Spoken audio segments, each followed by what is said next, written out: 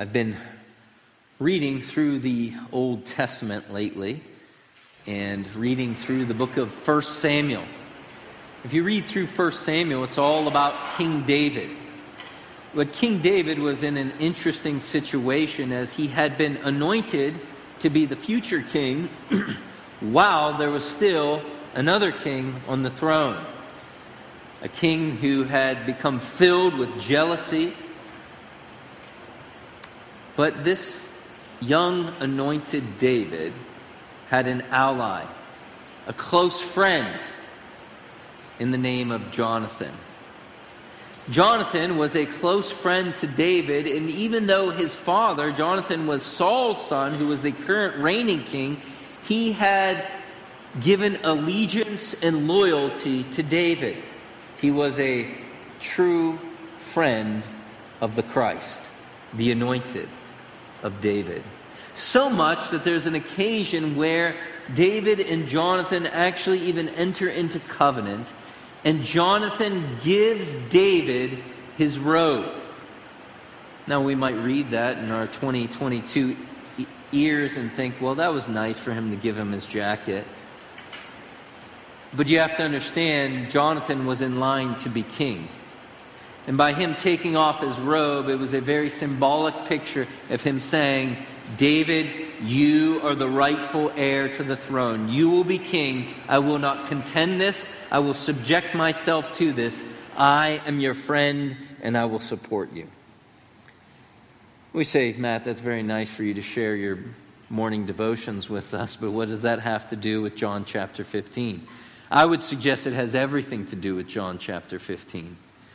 Because the kind of friendship that Jesus talks about in John chapter 15 is a unique kind of friendship. It is a royal friendship. It is a friendship that when we hear the word friendship, we are often ignorant of. When we hear the word friends, we might talk about our BFF. Or we may say somebody friend requested me or friended me on Facebook, and we have thousands of friends on Facebook, most of whom we have no idea who they are. And so there's this notion of friendship that floats around in the world. But the Bible, when the Bible speaks of friendship, there is that common friendship that we would talk about in our own culture of camaraderie, love with one another, of two individuals that they have towards one another. But there is also a category of friendship that includes that love, but also is one of loyalty. Loyalty to a superior. In fact, one helpful commentator, he's especially helpful when it comes to background materials on the New Testament, especially the Gospel of John. His commentary is 2 very fat volumes that will break your toe if you drop them on it. Craig Keener, he says this concerning friends. Friends of powerful patrons were their political dependents. One of the most common uses of friendship in our literary sources refers to political dependence on a royal patron. This was true among the ancient Greeks and for friendship with Caesar in the Roman imperial period. And there's evidence that John uses the term friendship in this kind of way. Do you remember in John chapter 19, when the religious leaders wanted Pontius Pilate to crucify Jesus? And it's in that context in John 19 verse 2. And as a result, it says Pilate made efforts to release Jesus. Pilate saw that Jesus was an innocent man. But the Jews cried out saying, if you release this man, you are no friend of Caesar. Everyone who makes himself out to be a king opposes Caesar. In other words, the way in which John uses this term friend, or records the use of this term friend in John chapter 19, is clearly more than just Caesar and Pilate being BFFs. There was something political going on here, something of a demonstration of disloyalty to Caesar that the Jewish people were questioning if Pilate were to release Jesus. That's the idea of friendship that I believe that John is communicating in John chapter 15. Friendship to the king. So then obviously the other question is, does John speak of Jesus as king? Well, and he most certainly does. Throughout the Gospel of John, we could look at many references, but you remember that one of the first encounters that a person has with Jesus recorded in the Gospel of John was Nathanael, where his buddies went to go get him, and Nathanael responds to Jesus after he says that he saw Nathanael under the fig tree. Nathanael says, "Rabbi, you are the Son of God, the King of Israel." A great confession. Another little bit more veiled reference is in John chapter 10, when Jesus says, "I am the good shepherd, and the good shepherd lays down his life for the sheep." Shepherds kings in the ancient world were called shepherds. And so when Jesus calls himself the good shepherd, it's not merely this imagery of him taking care of sheep, but it's the idea of him being the king taking care of his subjects. And so all that is kind of the backdrop as we zero in now on John chapter 15, where Jesus says, a shocking statement, "You are my friends if you do what I command you." Which to our 2022 ears sounds weird, right? I mean, imagine, rewind the clock back to your days in high school and you're a freshman and you go through the lunch line and you grab your lunch tray and you're kind of looking for a seat. And imagine somebody standing large stands up and says, "You could be my friend if you do what I command you to do." Those are the kinds of people you tell your children to run from, right? But Jesus says that, obviously. So Jesus is not a big bully. He's not a lunch table bully, but he is a king. And he requires loyalty. And so this is the kind of friendship. So the rest of this morning, that was all introduction in case you're wondering. The rest of this morning, we're going to look at 4 characteristics of Jesus's royal friends. 4 characteristics. The first is Jesus's royal friends' love. We actually see that at the beginning and the end of this section. Notice verse 12 says, "This is my commandment, that you love one another as I have loved you." And then notice the bookend at the end of this section in verse 17 is, "This I command you, that you love one another." So this is something that Jesus says is characteristic of his friends. It is an obligation that Jesus' disciples are to love one another. And notice this last phrase in verse 12, "Just as I have loved you." And then if we were to ask the question, what kind of love is this? Is this just kind of a good feeling towards one another? Notice verse 13 says, "Greater love has no one than this, than that one lay down his life for his friends." The kind of love that Jesus is talking about is a sacrificial kind of love towards others. Now, if you've been following our study in the Gospel of John, you know that this isn't the first time that Jesus has given this command. In fact, if you were to go back to John 13, 34 and 35, just after Jesus has scrubbed Peter, James, John, Andrew's toe jam and all that as he went around the table and washed their feet, he says to them in 13:34, "A new commandment I give you, that you love one another." And again, we read that and think, well, that doesn't sound like a very new commandment.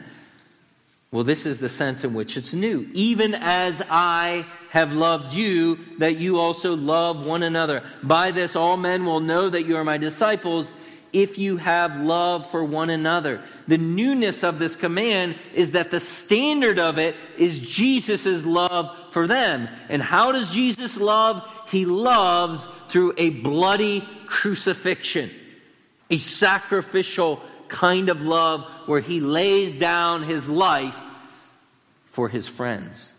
And so we could, I think, in some ways substitute that last statement in verse 35. By this all men will know that you are my disciples, with by this all men will know that you are my friends, by your love for one another. And you know this isn't anything new in the New Testament. In fact, the Apostle John himself, he regularly, he spoke about love a lot, right? Sometimes he's called the Apostle of Love. Listen to some of these verses in 1 John. 1 John 2, 9 through 11. The one who says he is in the light and hates his brother is in the darkness until now. The one who loves his brother abides in the light, and there's no cause for stumbling in him. But the one who hates his brother is in the darkness and walks in the darkness and does not know where he is going, because the darkness has blinded his eyes. In other words, those who hate their brothers, that's evidence that they're not one of Jesus' disciples. They're not in the family. 1 John 3:10, by this the children of God and the children of the devil are obvious. Anyone who does not practice righteousness is not of God, nor the one who does not love his brother. 1 John 3:14, 15. We know that we have passed out of death into life because we love the brethren. He who does not love abides in death. Everyone who hates his brother is a murderer, and you know that no murderer has eternal life abiding in him. And we can go on and on, right? You remember we studied 1 John some years ago, but John's burden is that one of the characteristics, the DNA of those who have been born again, the DNA of those who are friends of Jesus, the DNA of those who are disciples of Jesus, and I'm using all those terms interchangeably, a disciple, a friend, one who has been born again, are that they love other friends of Jesus.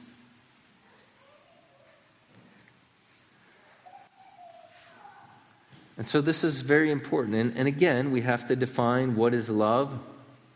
Is love always being nice to other people? No. Parents love their children, but sometimes they got to give them a whooping. Does it mean always giving people what they want? No. But love, here's a helpful, I think, simple definition. Love sacrificially seeks the good of others. It sacrificially seeks the good of others.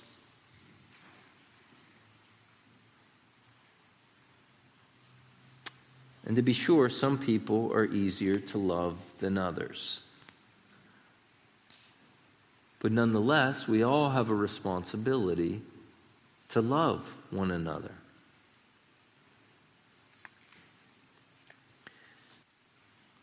And I know so many of you practice this well. I feel like the past month, the whole small army of loving people has been marshaled to come alongside people in the midst of difficulty, sorrow, and suffering. But many of us, I think, can still grow much in this area. And if you find yourself struggling to reach out in love towards others, Jesus gives us tremendous motivation here. He says, love one another. How? As I have loved you. You see, this is often one of the temptations when it comes to loving other people and reaching out and dying to ourselves. There's that impulse to say, but what about me? Who's going to love me? But if you're one of Jesus' disciples, you are well loved. Jesus has your back. He will care for you. You don't have to wonder who's going to care for you. You can go broke, abandoned in love towards others because Jesus will care for you. Even if nobody else on planet Earth cares for you, even if nobody else loves you, even if nobody else reaches out with a helping hand, He loves you. He will care for you. Also, some of you might be like me, a registered loner who's far more content to sit in, a vacation for me is a room by myself filled with books.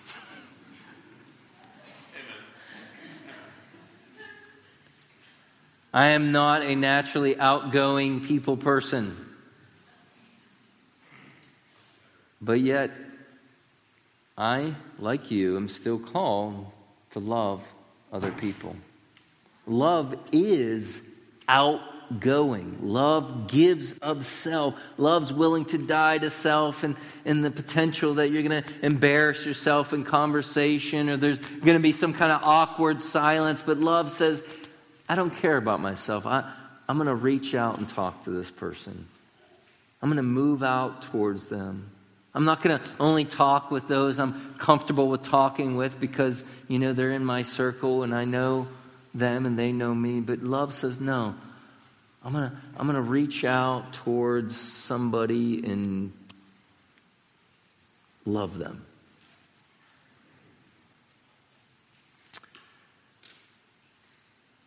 And then consider the way in which Jesus, because we're supposed to love like Jesus loved, consider the way in which Jesus loved. We obviously, within this context, he says he gave his life. A greater love has no one than this, that a man lay down his life for his friends. But let's think of the people that Jesus loved, starting with the one who penned this giant book we call the Gospel of John.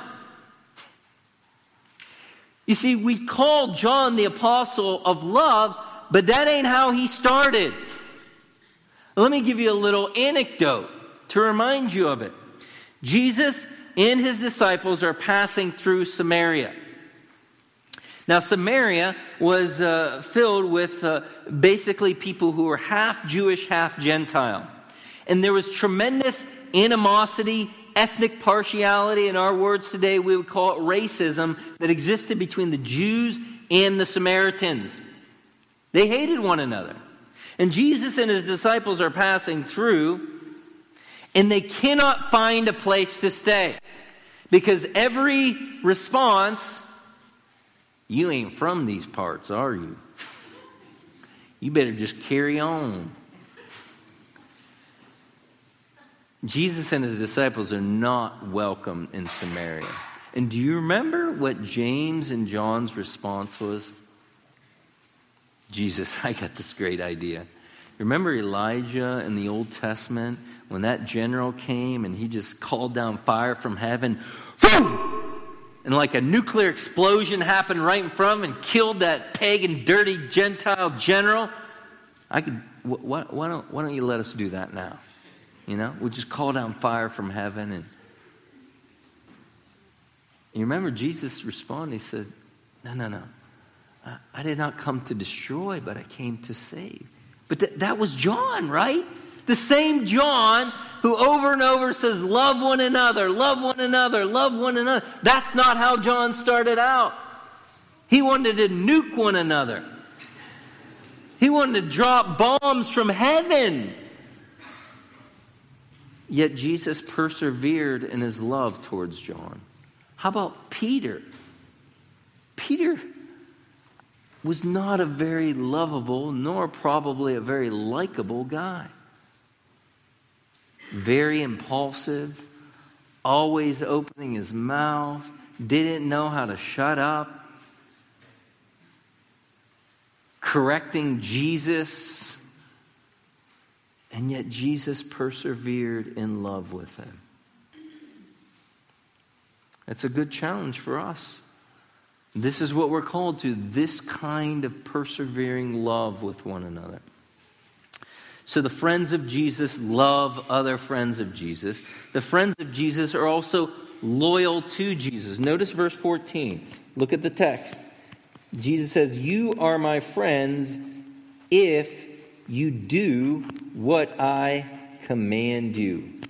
You are my friends if you do what I command you. Again, for our ears, we don't think of friendship like that, right?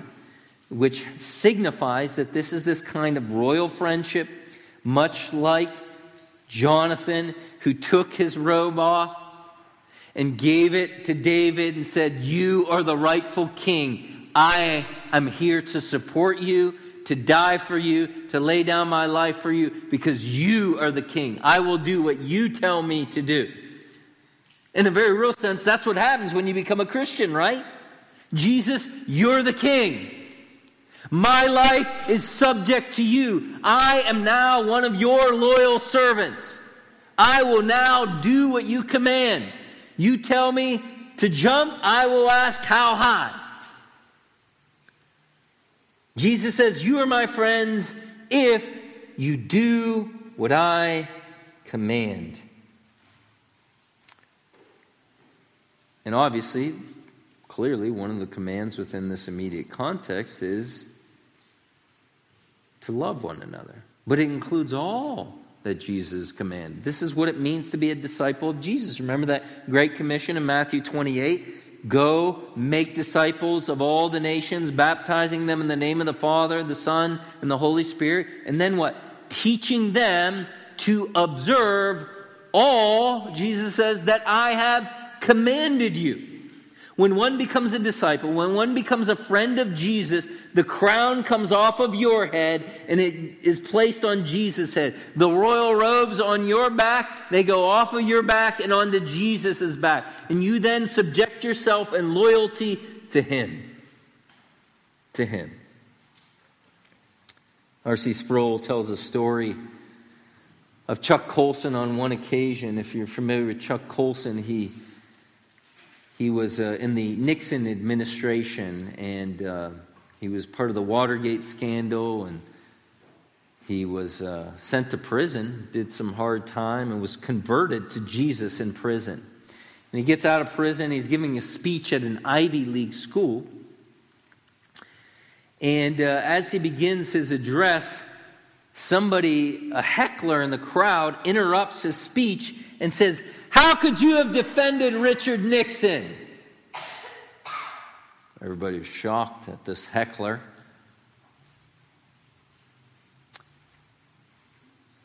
And Chuck Colson simply responded, "He was my friend." And a hush came over the crowd. Because even though it might not have been legitimate or right to defend Richard Nixon and all the scandal that brought that Watergate controversy, everybody could sympathize with the reality of allegiance and loyalty to a friend.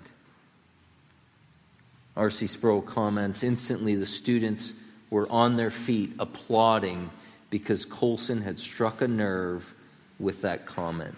He understood that in this wasteland of broken relationships, loyalty to Jesus.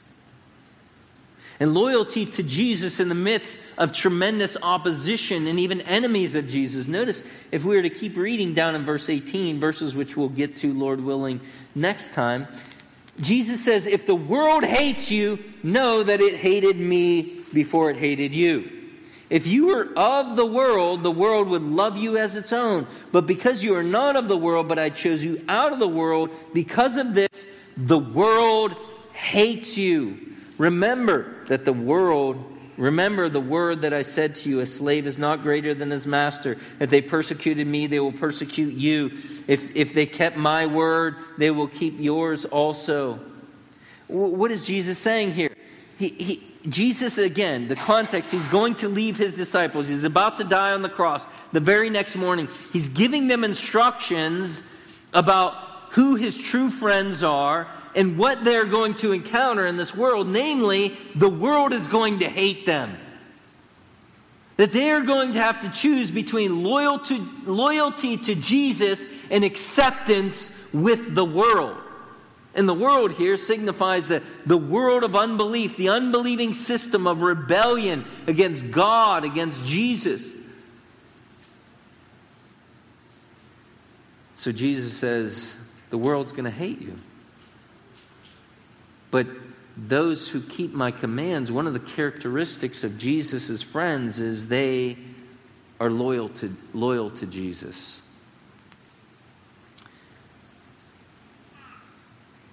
Friends, I don't need to tell you that being a Christian these days isn't going to help you to win friends and influence people. The kinds of stuff that we believe in the public square are regarded as hate speech, bigotry, and yet these are the things that Jesus tells us to believe. These are the things that Jesus commands us to obey. That we don't say, well, Jesus, I like what you have to say over here, but I don't really like it over here. No. We don't have that option as followers of Jesus. In fact, Christianity 101 for Jesus was this. If anyone wishes to come after me, Mark 8:35, let him deny himself, take up his cross, and follow me. For whoever wishes to save his life will lose it, and whoever loses his life for my sake will find it. In other words, fellows, if you want to be one of my followers, one of my disciples, it may very well cost you your life. What I am requiring, Jesus says, is allegiance even unto death. That's Christianity 101. Now, obviously not every Christian seals the testimony of their loyalty to Jesus with blood. But many have. And many will. And many are today. We may not see it. We've lived in a bubble of religious freedom in this country for the past couple hundred years. But all you have to do is travel to the Middle East, travel to parts of Asia. And there's a cost for following Jesus. And Jesus' followers are loyal to him. They keep his commandments no matter what the cost.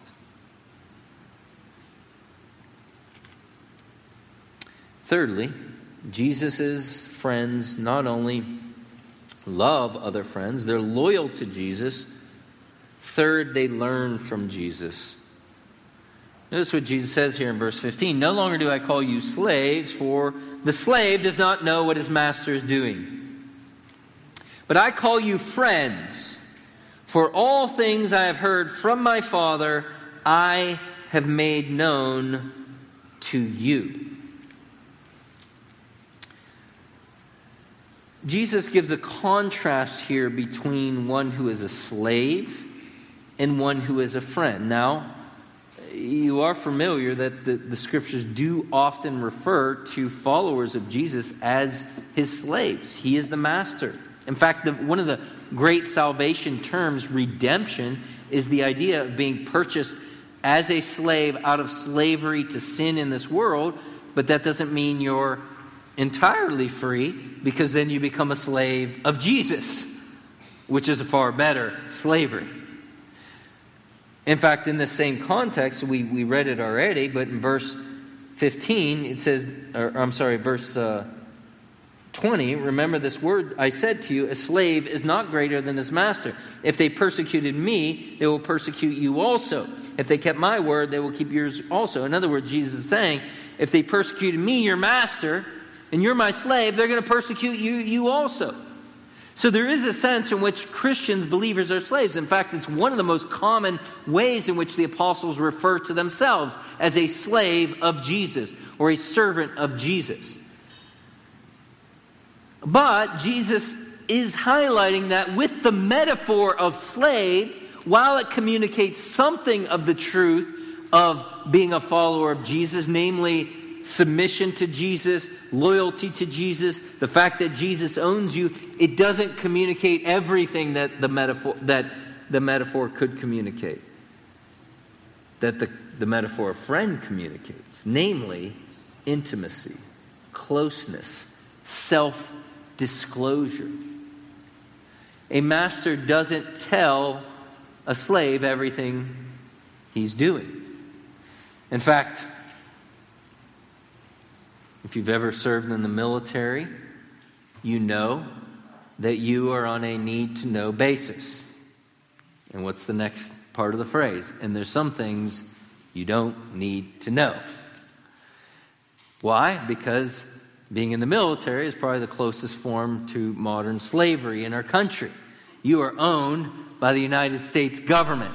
You go where they tell you, when you want to. They're the boss. They call the shots.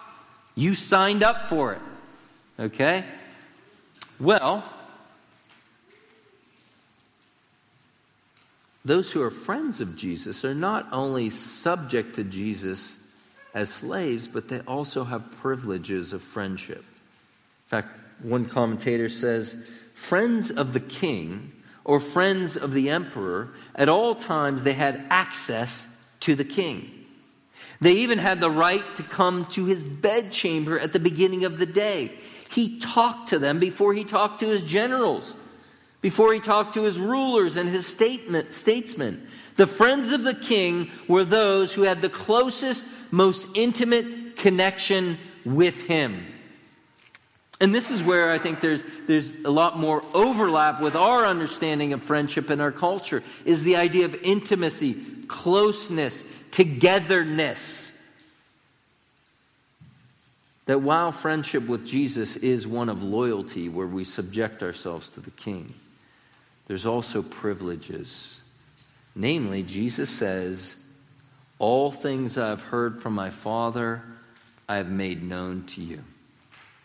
I'm telling you everything the Father has revealed to me in my humanity, I will divulge to you and give instruction to you. And this is, friends, this is exactly what we see in John chapter 13 through 17. Jesus spilling it all out, telling them everything they need to know to live a life that honors the Lord as he is about to depart from them. He cares for them. He's intimately telling him all the plans and purposes for planet Earth. He teaches them about how they're supposed to live, what they're supposed to do, the great mission of the church to make disciples of all the nations, the reality that he's going to come back and claim them for himself in his second coming, that he's going to send the Holy Spirit who's going to teach them and give them revelation from God in the scriptures. There's all kinds of things that Jesus tells them. Why? They're his friends. They're his friends. Growing up, I shared a room with my older brother. We would often stay up late at night, talking with one another, sharing our dreams, our goals in life, our aspirations, our likes or dislikes. In a similar way, Jesus has friends. And he shares everything with them. He's given us this volume of scriptures, you know. Jesus didn't just send a little email, just a little text message. Look at this book. There's so much in here he's told us about himself that he wants us to know. And everything that is needful for us to know, he's granted to us. According to 2 Peter 1, he's granted us everything pertaining to life and godliness. Anything you need, he has told you. Anything that's for your spiritual good and benefit, he's given it to us in scriptures. All scripture is given by inspiration of God and is profitable for doctrine, for reproof, for correction, for training in righteousness, so that the man of God can look everywhere else for something that he needs. No. So that the man of God may be adequate, thoroughly furnished for every good work. He's given us his Spirit to indwell in us, to correct us, to help us to be convicted when we go wrong, to help bear fruit in our hearts. He's given us the church family to come alongside us, to encourage us, to correct us, to exhort us. He's given us all that we need as a true friend. He's made sure we're well taken care of. In fact, it is interesting when you look at the scriptures, as far as I can tell, in the Bible, there's only two people who are referred to as friends of God. One of them is Abraham. Remember, James records Abraham was a friend of God, and he's picking up on the language of Isaiah and the chronicler in I think 2 Chronicles. But there's one other person who's referred to as a friend, and I think that might be what John is alluding to with the kind of Old Testament background as he records Jesus saying this to his friends. I think, the other guy is Moses. Listen to Exodus 33:11. Thus the Lord used to speak to Moses face to face, just as a man speaks to his friend.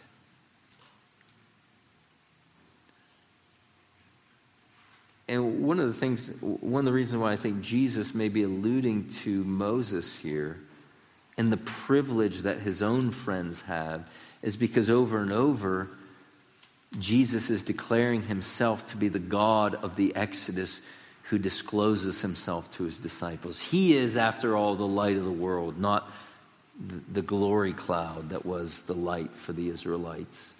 He is the manna that came down from heaven. He is the one who, in the midst of the waters, tells his disciples in John 6, I am.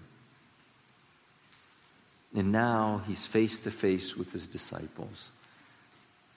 And he's telling them, you are my friends. How do you know that you're my friends? You're on the inside. I tell you everything that my Father has disclosed to me. And by way of direct implication, if you are one of Jesus' followers, you are his friend. You are on the inner circle. You have the knowledge of the scriptures. You have the voice of Jesus as he speaks to us in the scriptures. You have a relationship with him. You have that intimacy where you can talk with him. That's the end of verse 16. So that we can ask anything in his name and he gives it to us. You can talk with him and he talks with you. I mean, after all, that's what a relationship is, right? It involves communication.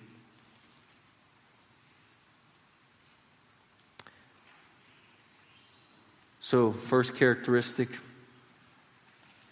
of Jesus' friends is that they love other friends. The second is that they are loyal to Jesus. They keep his commands. Third is that they learn from Jesus.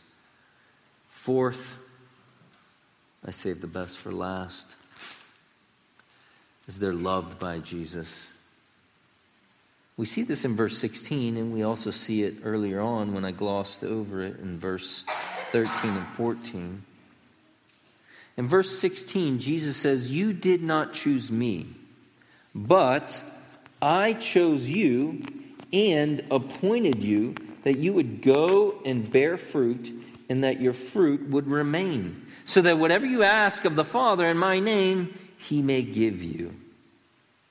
Jesus, and you read this and you ask yourself, why would Jesus say this? You did not choose me, I chose you.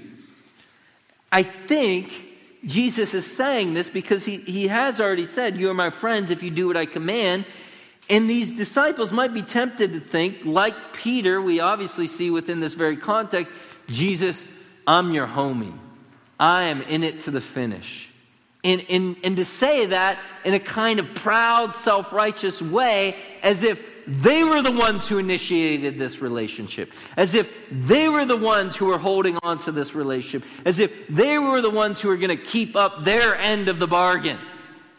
But Jesus wants to make it clear, no, let's get this straight here. I'm the one who initiated this relationship. I chose you. You didn't choose me. I appoint you to bear fruit. Now we read this and we see, okay, this is interesting here. You did not choose me, but I chose you. What does Jesus mean by this? Does he mean like to be those immediate disciples of Jesus, to be those future apostles? And certainly I think there's a sense in which that's true. What was different about the way in which Jesus called his students or his disciples to him was different than the way rabbis did in the ancient world. In the ancient world, a disciple or a student chose their rabbi, just like you might choose what school you go to. But Jesus instead, he chose them. But I want to probe a little bit deeper. Is this only speaking of those first disciples, or is there a broader principle here? And I think it includes that initial calling them, like he called Matthew, like he called James and John, but it's fuller than that. And one of the reasons why I say that is because when we read earlier on this section where Jesus says, I am the vine and you are the branches, we don't say, well, that was for the disciples. That's not for me. So let me just move on to John 16. No. You say, okay, Jesus is the vine. I'm one of the branches, right? Because you understand that while Jesus is teaching immediately to his disciples, his initial 11 in this context, and some things are only applicable for them, you also realize that John is recording this decades after Jesus died, rose from the dead, and ascended back to heaven, and he's writing to the church. And so you kind of have to think through what here is specific only for the apostles and what is for all Christians. And the very fact that the next phrase in verse 16, when he says, you did not choose me, but I chose you and appointed you to do what? Bear fruit. I think this hints at the reality that Jesus, and John recorded Jesus, is teaching a broader principle. Not only did Jesus initiate this rabbi-student relationship, but he initiated this saving relationship, this relationship of bearing fruit. And this is exactly what we see in the Gospel of John, right? Remember John chapter 6 and verse 37 and following, when Jesus says, all that the Father gives me will come to me, and everyone who comes to me I will in no wise cast down. For I have come down from heaven, not to do my own will, but to do the will of him who sent me. And this is the will of him who sent me, that all that the Father has given me, I lose nothing, but raise it up on the last day.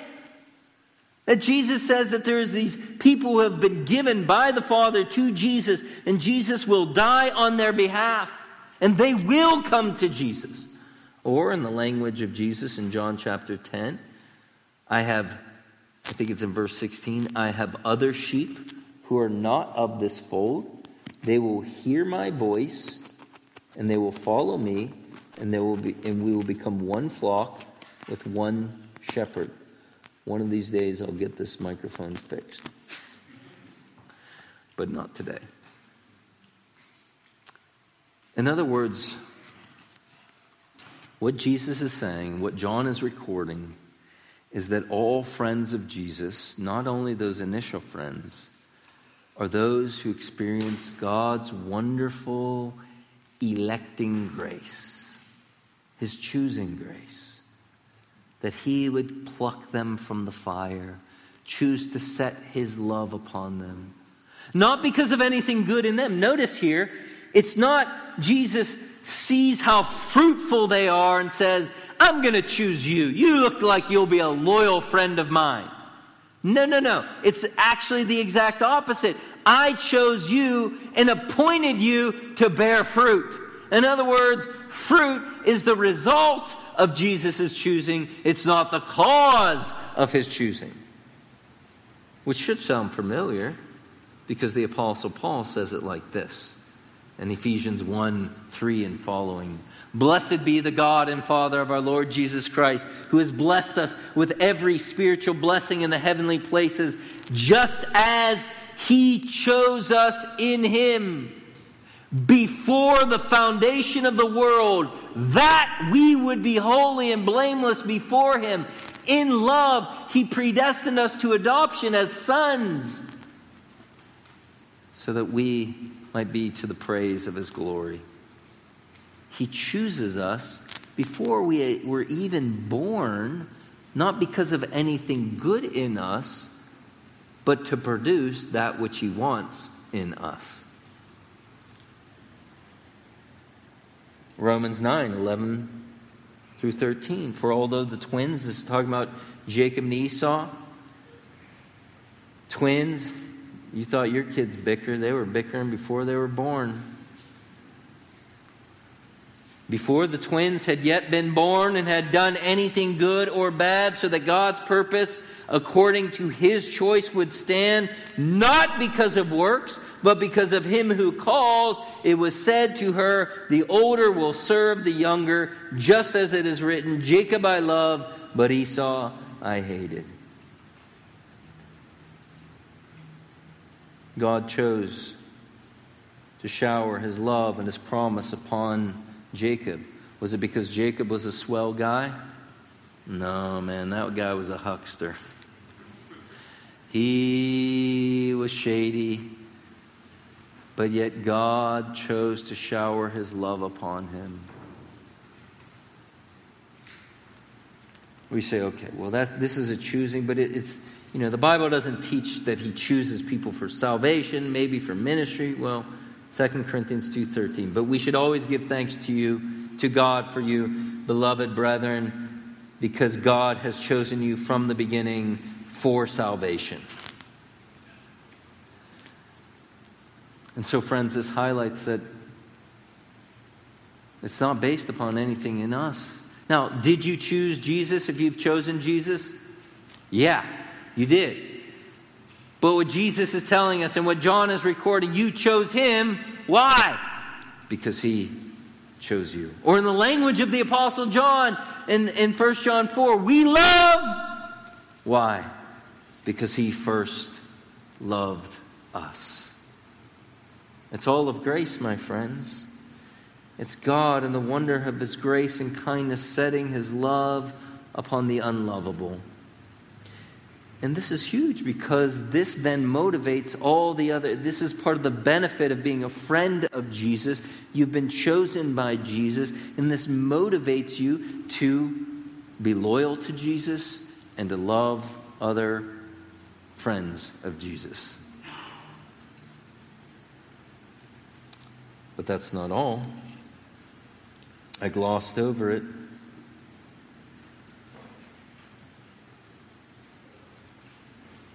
But notice, remember back in verse 13 and 14, Jesus said, greater love has no one than this, that one lay down his life for his friends. You are my friends if you do what I command you. Obviously here Jesus is referring to His dying love for His friends. His sacrificial love. So that not only does He in eternity past choose to set His love upon some and appoint them to bear fruit that remains, He also, wonder of wonders, comes into space and time, clothes Himself in a human body, lives for 33 and a half years, and dies on the cross as a substitute on their behalf so that they can have eternal life with Him forever. Greater love has no one than this, that a man lays down his life for his friends. Friend, if you're sitting here this morning and you are a friend of Jesus, you have trusted in Jesus, you are loyal to Jesus, on the authority of God's word, I tell you, you are the recipient of the greatest love that exists in this universe. Not only Jesus' electing love, but His dying love upon the cross. You, my friend, are greatly loved. Now, this is important because it's often in the context of life that we experience the hardships of life and we start to grumble and complain. Nobody loves me. But I want to tell you, it's not true, my friend. It's not true. Jesus, suspended between heaven and earth, is eternal evidence that you are loved. That He cared enough to die for you, to deal with your greatest problem, namely your guilt before God. He cares for you. Paul argues in Romans 8, He who did not spare His own Son, but delivered Him up for us all, how will He not also with Him freely give us all things? If God gave the greatest of gift in Jesus to you on the cross, how can you doubt Him for any lesser gift? Friends, He loves you. If you doubt His love, then to be sure you are grieving Him. Because He's done plenty to demonstrate His love for you. You need to press into that love and let that love be a motivation for you to move out in love towards others. But some of you may be sitting here this morning and you're not sure, am I a friend of Jesus or am I not? Well, we've talked about some of the characteristics. Is there a love in your heart for other believers? Do you really want what's good for other believers? Is there a loyalty to Jesus where you, like Jonathan, have taken the crown off of your head and the royal robes off of your back, and you've crowned Jesus as king? You've said, He's my Lord. And you've also trusted in His dying love for you upon the cross. If you've done that, my friend, you are a friend of Jesus. But if you haven't, the offer is on the table. You can become a friend of Jesus even this morning, if you but take that crown off of your head and put it on Jesus' head. Say, Jesus, you're the boss now. And if you but humbly come before Him with a very simple but humble trust and say, Jesus, I trust in what you did on the cross on my behalf. You are my only hope to get to heaven. I entrust my life to you.